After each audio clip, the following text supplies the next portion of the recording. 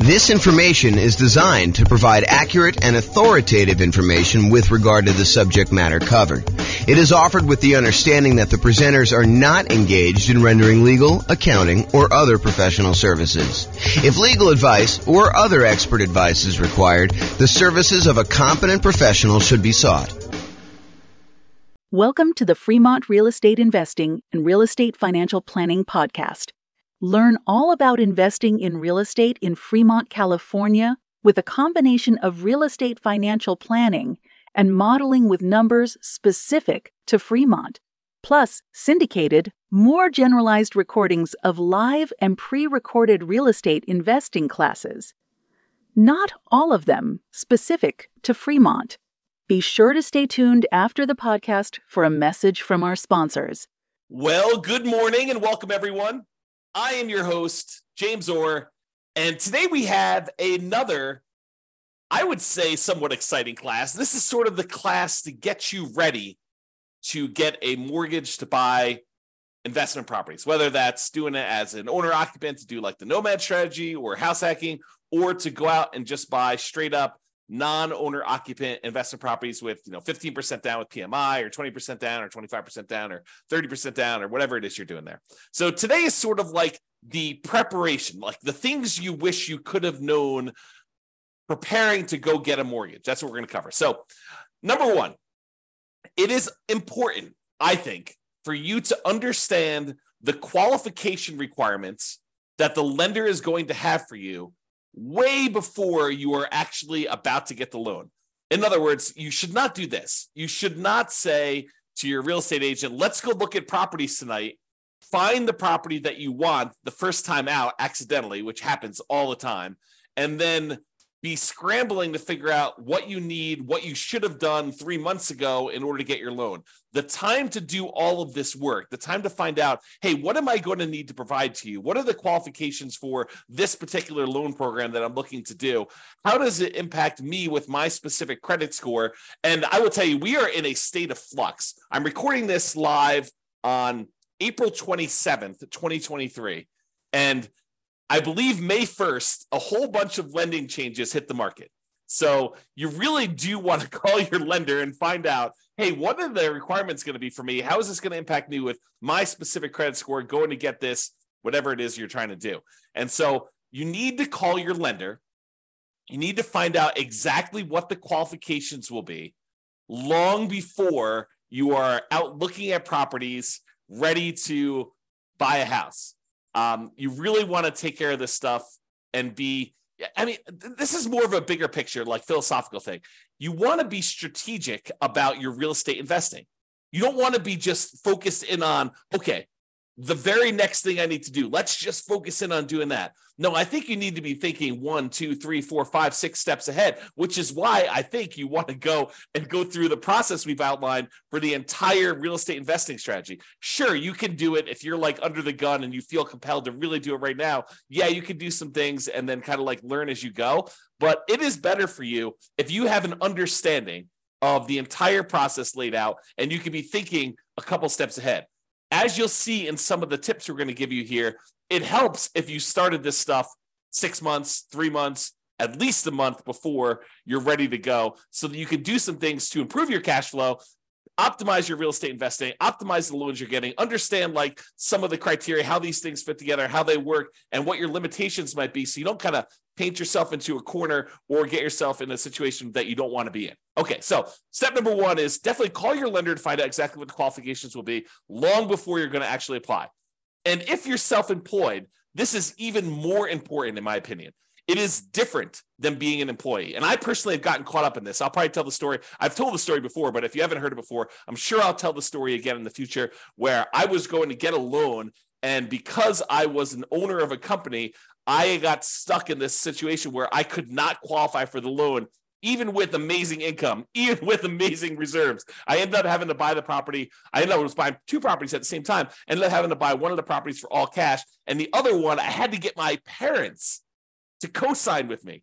A year later, when everything was kind of like unworked out and they kind of like all cleared up, I was able to just do a refinance on the property. But it was very weird as a 45-year-old man calling my parents and saying, hey, So really weird things going on here. I'm trying to buy 2 houses. I'm going to buy one of them all cash. I don't want to liquidate some other investments to buy the second one cash, and I'd really like to have a loan on it. Would you be willing to co-sign for me on this loan? And so I revealed to them like all my stuff about my finances and kind of like talk to them. But anyway, I will tell that story another time. But realize that when you are self-employed, it is different than when you are an employee. The rules are different. They're going to need 2 years of tax returns. They will need to show increasing profits over those years. Okay. And don't be penny wise and pound foolish. I know there's a lot of folks out there, I'm not saying this is you, but I know there's a lot of folks out there that they think the name of the game is 100% reducing how much money they make by maximizing the expenses they have and showing almost no income, so they have almost no taxes on their tax returns. That is what I would call being penny wise, being pound foolish. If you want to be a real estate investor, you need income in order to qualify for loans, okay? So maximizing your deductions to minimize your profit and therefore taxes might seem like an amazing idea until you can't qualify for a mortgage. Then it's not such a good idea, okay? So if it's a legit expense, write it off. And ideally, increase your profits so that you can't maximize, you can't actually write everything off. Be like, look, I'm trying to maximize my kind of like tax deductions and everything by having legit expenses, but I'm making so much money that that is not a problem. Ideally, you want that, right? You want to have a very profitable business, but you also don't want to like take every single deduction that you can and hurt yourself by not being able to get loans. So this is why I'm telling you, you need to do this stuff way ahead of time. If you're trying to like fix your tax returns, it's hard to go back and fix 2 years of tax returns to like fix these issues. So you got to be thinking way far ahead to do this, okay? And that's why it's great that you're taking this class and you're understanding what needs to happen there. Okay, next tip, know and improve your credit score. So I would recommend you use one of these like free credit score websites. I personally use the creditkarma.com one, although you can use any other ones you want. I'm sure there's other ones out there. But these are sort of like websites that give you an idea. It's not exact, but it's a really good start, okay? So you go to these websites, you log in, you can find out approximately what your credit score is. You can find out some of the things that are impacting your credit score, good and bad, and you can work on fixing those things, whatever they happen to be. If you notice on there's something ugly that you're like, oh, that's not correct, then go get it fixed. If you got something on there that's ugly and it is true, and you know that you probably should have paid that bill, maybe you go and that's one of your key areas of focus because you really do want to improve your credit score. Okay. Now, lenders are typically going to use your middle credit score. There's usually 3 scores. And the lenders are typically going to use your middlemost one. So they're going to ignore the low one, they're going to ignore the high one, and they will use your middle one. There probably are some exceptions to this. I'm sure these policy changes over time, but realize that's what I think you're going to see. Talk to your lender to get the definitive for your situation with whenever you're actually doing it. Now, it is a federal law, I believe, that you can request a free copy of each one of your credit reports each year. So there's 3 different reports. I don't remember the name of them, like Equifax, TransUnion, and something else, right? So there's like 3 different ones, and you can request a copy of them for free once per year for each. So what you could do is you could say, okay, every 4 months, I'm going to request a copy of a different credit report, and then you can always have a new credit report sent to you every 4 months. Then what you do is you could look at that credit report, see what's being reported on that one, fix any inaccuracies, address any credit blemishes you have on that, improve it. Then 4 months later, you pull a different credit report. You ask for another free one, but from a different company because you can get one each year. And then you do the same thing. You fix any inaccuracies, you address any credit blemishes, you try to improve on this. You're like studying this, you're going on websites, you're reading about things, trying to improve it, or you're talking to your lender if they're qualified to be able to help you, which we'll talk about here in a second. You're really trying to maximize and improve this, and you're doing this consistently over time to improve this stuff, okay? Then after you've got to the point where you've requested the 3, then you can go back and start requesting the first one over again 4 months later. So you're constantly cycling through and doing that every 4 months if you want to do that, okay? Now, why am I making such a big deal about knowing and improving your credit score? Because your credit score can impact your interest rate, the mortgage interest rate you can get, which impacts your cash flow. We're in a market where prices have gone up a lot in the last few years. Interest rates are up a lot in the last year plus. Rents are up, but they're not quite up enough to counteract these really, really high prices and the really, really high interest rates, so that it's harder than ever to have great cash flow on properties. Okay. You can put more down, which does improve your credit score, and which does improve your mortgage interest rate, which does improve cash flow. And you can do all of the other 88 strategies that we have for improving cash flow. However, what I will tell you is one of the factors that improves cash flow is your credit score. Higher credit scores tend to get better interest rates. So it's worthwhile for you to fix this stuff, especially if you plan on doing this repeatedly. You don't want to have, something that you could fix upstream, your credit score as an example, that is going to have an ongoing repeated impact that is going to last for, in some cases, 30 years. You go get a mortgage interest rate in a property, and if you decide that you're not going to ever sell that property or refinance it away, that's something that sticks with you for 30 years. Now, sure, you could decide to use a strategy where you're paying that thing off early, or you're refinancing out of it, or you're selling the property and getting rid of the loan. But in some cases, when we're optimizing for achieving financial independence, we're choosing to keep loans, even if they're slightly subpar. Okay? So improve your credit score, because this can impact your mortgage interest rates, which impacts your cash flow. The time to do this is not when you're shopping for a property. Okay, you probably can move the needle a little bit while you're shopping for a property, but really you want to be thinking about this 3 months, 6 months, a year, 2 years ahead of time, so that you can get all of your stuff fixed and you can really optimize this. It's not just like a little bump, it's like the massive changes that you can make. Now, some lenders are qualified to help you improve your credit score. They know what impacts credit score. They've seen it, they've done it. They have real world knowledge, and they can assist you with this. And I would rely on them. I would lean on them to help you do the things that you need in order to improve your credit score. If they're not qualified, if your lender is unable or unwilling to help you, then you may need to hire a respectable, qualified credit counselor, not one of these fly-by-night companies that's going to tell you to do something that's going to ultimately harm you in the end. You really want to focus in on someone who is legit. And you're going to have to ask for recommendations and use your kind of wisdom to figure out who that is, because I can't tell you. Okay? Now, here's a big warning for you. The things that improve your credit score are not always the logical or obvious choices. For example, you may think, hey, I'll just close this account. That should help improve my credit score. Not always.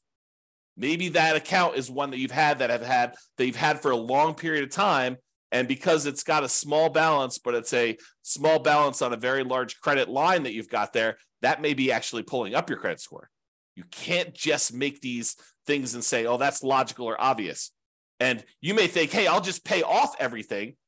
That'll fix my credit score, right? I'm tired of this stuff. I just won't have any balances on anything that I have credit with, and then I'll close all my accounts. No. That could actually lower your credit score. So you got to use somebody who really understands what's going on and what things are actually impacting your specific credit score. And you could do this over time with the help of a professional, your lender, or either your lender if they know what they're doing, or a credit counselor, or in some cases, maybe your real estate agent does know, or someone else knows as well. But be careful. Okay. Now, when you're not using your credit score, lock it down. Lock it down until you're ready to use it. This is a major asset for you. Your ability to get these mortgages is a huge factor in you being able to successfully invest in real estate. Yes, you can do it if you don't have credit yourself, if your credit is bad, but it is so much easier, so much better if you're able to go and use your own credit score in order to qualify for these properties on your own. It eliminates a lot of headaches, a lot of hard work. So you really want to protect this. You want to make sure that you protect your credit. And one way to do that is to lock that stuff down. Do not leave it open. Don't allow people to go. You want to make it so that it's inconvenient for you to go buy anything with credit, where you got to call up and you got to say, okay, unlock my credit score for 24 hours so that, this company that I'm using to get whatever loan you're doing, a car loan or furniture loan or whatever you're doing there, or don't do those at all. But I mean, really, you could go and do this and lock it down after you're done. Immediately lock it back down. Protect yourself, protect your credit. Protect the credit of your family members too. And this is not just you. But if you love somebody, help your parents lock down their credit score, right? Because you don't know when they're going to start to get a little bit confused, and they may do something that they will regret. Help protect them, okay? All right, so lock it down until you're ready to use it. Now, let's talk a little bit about debt to income. Debt to income is a calculation that the lenders use in order to help qualify you for loans. It's a ratio of how much debt, your monthly payments on all the debt you have, compared to your income. And it doesn't always work the way that some people think that it works. So you got to be really, really careful about this. Like, how does negative cash flow work? Does that count as, more debt on your property? Does that count as negative income? So there's some calculations we did it. I did an entire 2-hour class on this. I'll put a link in the show notes or something like that so that you guys can access that, because I can't reteach a 2-hour class. But I will tell you, understanding your debt to income, what it is for you right now, walk with a lender and help them walk you through calculating what yours is and understand what goes into the calculation. Your lower the debt to income is, the better. Now, when we do our modeling for the real estate financial planner, you've probably seen it when you go to your city, kind of modeling, and you've seen all that stuff. One of the things that we actually calculate and we show for the entire model is what the debt to income is for that person doing that particular strategy. And it's one of the things we measure as a measure of risk. The lower your debt to income is, the less risky the strategy is for you. Now, sometimes a strategy would be really risky early on and then way less risky later on. And then some strategies are kind of moderate risk in the beginning, moderate risk in the middle, and moderate risk at the end. And you have to choose which one of those is going to be better for you. There's ones that I think I prefer, right? I'm okay taking a little bit more risk early on, knowing that I'm going to be way less risky later. But you may decide, hey, look, I'd rather take a medium amount of risk now, a medium amount of risk later, and a medium amount of risk later on, at the end, right? So you can decide how you want to structure this depending on your strategy and what your overall financial situation is, okay? So I just wanted to point out that you should understand debt to income, get with your lender, have them help you calculate it, understand what goes into it, what's impacting your debt to income, what are the levers you can move to improve on it. Should you eliminate certain debts? Should you eliminate or improve on certain incomes in order to get better at this? Is it better for you to kind of improve your negative cash flow on a property, or does that not matter as much and you should work on something else? Understand what that means to you and go watch that second class where I go into 2 hours worth of detail on this, how the calculation is done. I'll give you some examples and all the things that impact it. All right. The other thing, while you're kind of preparing for getting your mortgage, is to save money. And a lot of folks think it's just saving money for down payment. And I think that's a large part of it most of the time, right? Your down payment is going to be a big chunk of what you're saving money for. And sometimes having more down payments to put more down will significantly improve your cash flow. I think there's a lot of folks obsessed about cash flow on properties, and probably for really good reason. It's not the only thing, but it is a major important thing if you're using cash flow to achieve financial independence, to focus in on cash flow when you buy rental properties, right? So I think a lot of folks are focused in on cash flow, and we tend to focus a lot on cash flow. I mean, a lot of the classes we do are about optimizing your cash flow on your rental properties, like the 88 strategies and all the different variations on that and all the different things we can do to improve cash flow. But one of the things we talk about when we talk about improving cash flow is putting more money down and the multiplied impact that can have. Sometimes it's just reducing the amount you're borrowing. You put more down, you borrow less, so your monthly payment's lower. That means your cash flow is improved. Sometimes by putting more down, we kind of pass a threshold for the lender where that actually changes and improves the interest rate. The interest rate for someone borrowing 80% loan to value is higher than someone borrowing, 75% loan to value, putting 20% down versus putting 25% down. Your cash flow will improve because the interest rate changes from that. It's not just that you're borrowing less, it's interest rate improvement as well. So having more down payment can improve that. Not just borrowing less, but sometimes it'll also eliminate PMI. If you were going to put 15% down, but now you can actually go in and put 20% down and get rid of PMI, that's pretty significant. And we've talked a lot in the past about how, what is the return, the extra return you're getting on this extra down payment, and is it worthwhile to do that? We've done some classes recently on how to do those calculations, so go watch those as well. But while you're preparing to get your loan, you're saving money so that you have this down payment. In addition, you're saving money so that you can, at your option, if it makes sense to you, choose to prepay any private mortgage insurance. If you're doing a loan like you're doing house hacking or Nomad, and you're putting 3.5% down to buy a duplex, triplex, or fourplex with an FHA loan, or maybe you're even buying a single family home with 3.5% down FHA, or maybe you're going and you're doing like a nothing down VA loan, which is not going to have PMI, but maybe you're doing all these different things where you have these low down payment options below 20% down, and you're going to have private mortgage insurance on those. You want to have the choice. You want to be able to do the math and say, hey, it's mathematically better. It improves my cash flow significantly if I can prepay this PMI. And prepaying PMI is whatever it is. You've got to call a lender and find out, but maybe it's $5,000, maybe it's $7,000, whatever it happens to be for you. And you want to have that option. You don't want to be forced to pay monthly PMI because you don't have the choice. You didn't save enough money to do that. You want to be optimizing your cash flow by deciding whether you do this. So saving money to prepay PMI is important. Making sure you have enough money, you save the money so that you have the closing costs and you don't have to negotiate and have seller concessions, because it's not doing seller concessions by choice because it optimizes your investment, which it often does. But you want to actually have the choice of you paying closing costs yourself to improve cash flow, not raising the price and getting the seller to include some seller concessions in there. Okay, so saving money for down payment, prepaying PMI, closing costs, and maybe, as we covered in a separate class and like multiple times, is buying down your interest rate. It may make sense for you to have extra money to buy down your interest rate because that could improve your cash flow a lot.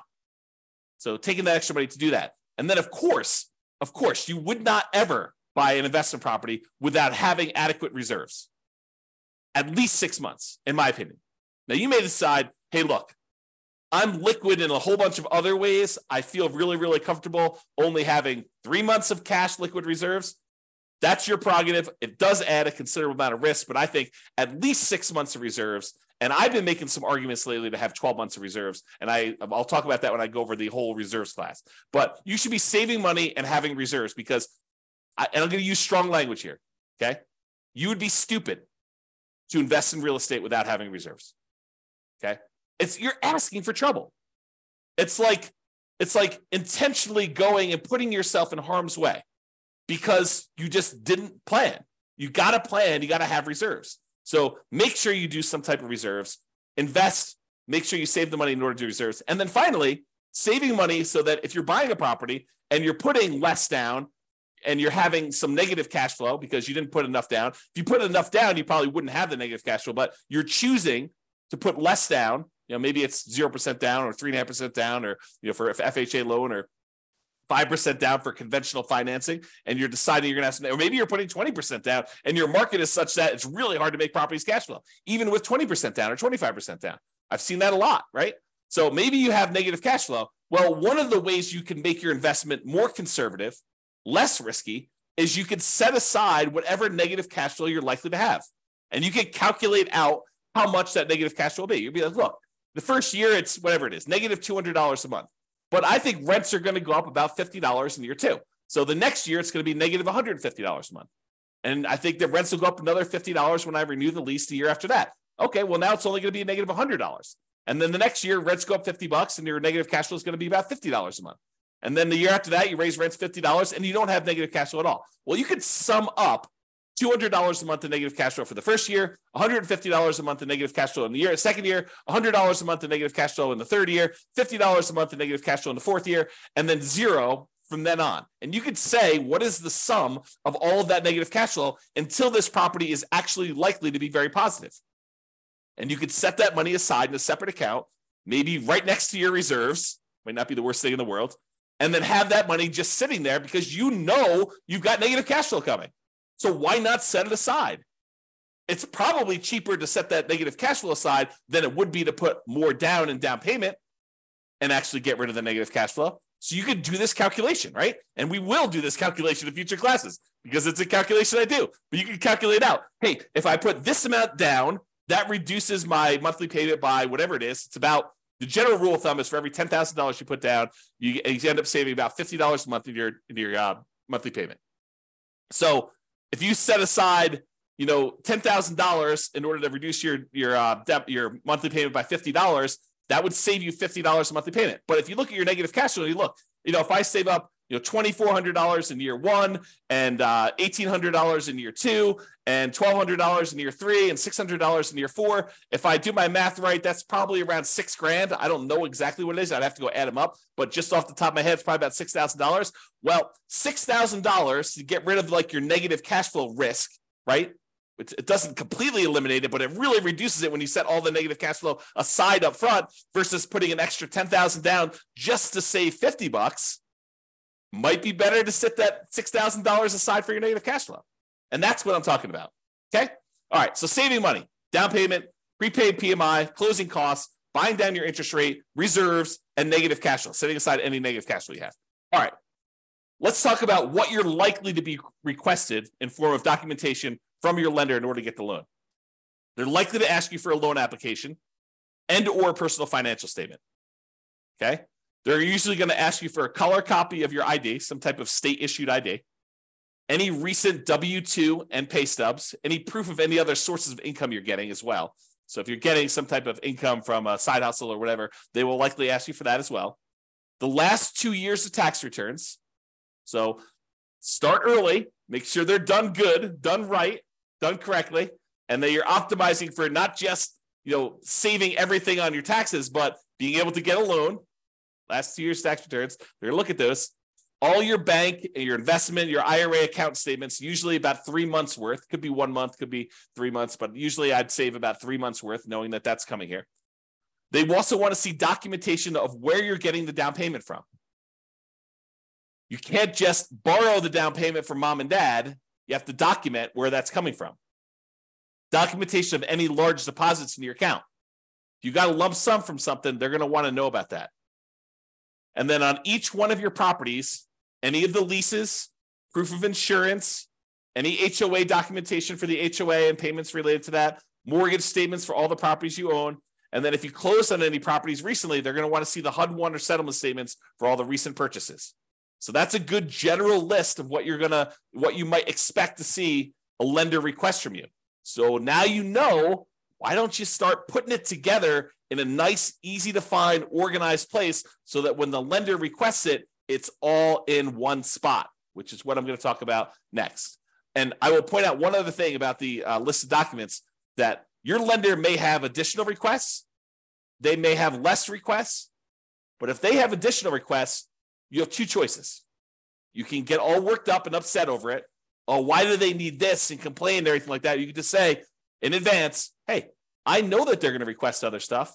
I'm just prepared. I'm going to just give them what they need because they're my partner in this. They're willing to loan me 100% of the purchase price, 95% of the purchase price, 80% of the purchase price, 75% of the purchase price. They're coming to the table with a large chunk of money to help you acquire these assets, to help you acquire these real estate investments. They're a financial partner for you. And your financial partner says, hey, I need a copy of your cable bill. And you're like, why do you need a copy of my cable bill? Or you could just say, sure, partner, I'll show you my cable bill. No worries. Here you go. Whatever you need to see. All right. Organize your files. So you know you're going to need this stuff. So why don't you get organized and stay organized? Store all the files that your lender will likely request from you in a well-labeled, organized folder on something like Dropbox. And I use Dropbox because not only does it keep a backup and it stays organized and stuff on your local computer and any other things you need, like if you're out with your lender and they need something, you can send it via your phone or your computer or go home and do something. But you can also share the entire folder with them, and then they'll have the most up-to-date stuff that they need. They'll probably request you the link again, but you can give them access to it and just have your files organized that way. Keep that folder updated with your latest tax return. So as you file a new tax return, just put a copy in there. Any pay stubs you get from work, scan them or use them from your email, save them into that folder, store them there. Any property records you have that you're going to need to share with them, put that in there. And I have a typo here. I'm going to just go ahead and correct that. As you get updated versions, save them there. That way all your files that you need to send to lender are all in one place. And this is especially helpful if you know you're going to be getting loans regularly, or you're going to be buying a bunch of properties all in a row, and you're going to need to use this like more than one time. It'll really help you. Okay? In conclusion, understand what the rules of the game are. what your expectations and the qualification standards are for getting loans. And then get and stay organized to make applying for loans fast, easy, and low stress. And I'll add one other thing. Start early. Be thinking strategically ahead of time. Okay? Start early. And think strategically.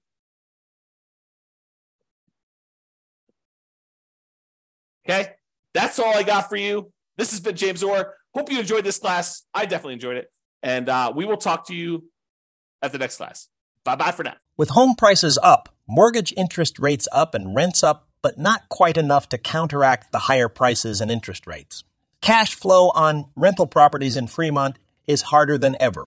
Book a call with the Real Estate Financial Planner to apply our proprietary 88 strategies to improve cash flow on your rentals. See the show notes for a link to schedule your call and improve your cash flow today. If you're a real estate agent, lender, or professional in Fremont that wants to help our real estate investor listeners, consider reaching out to learn about collaboration opportunities with this podcast. We'd love to add more value to our listeners by having you assist our investors buy, sell, and finance their real estate investments. See the show notes to schedule a call to discuss collaboration opportunities.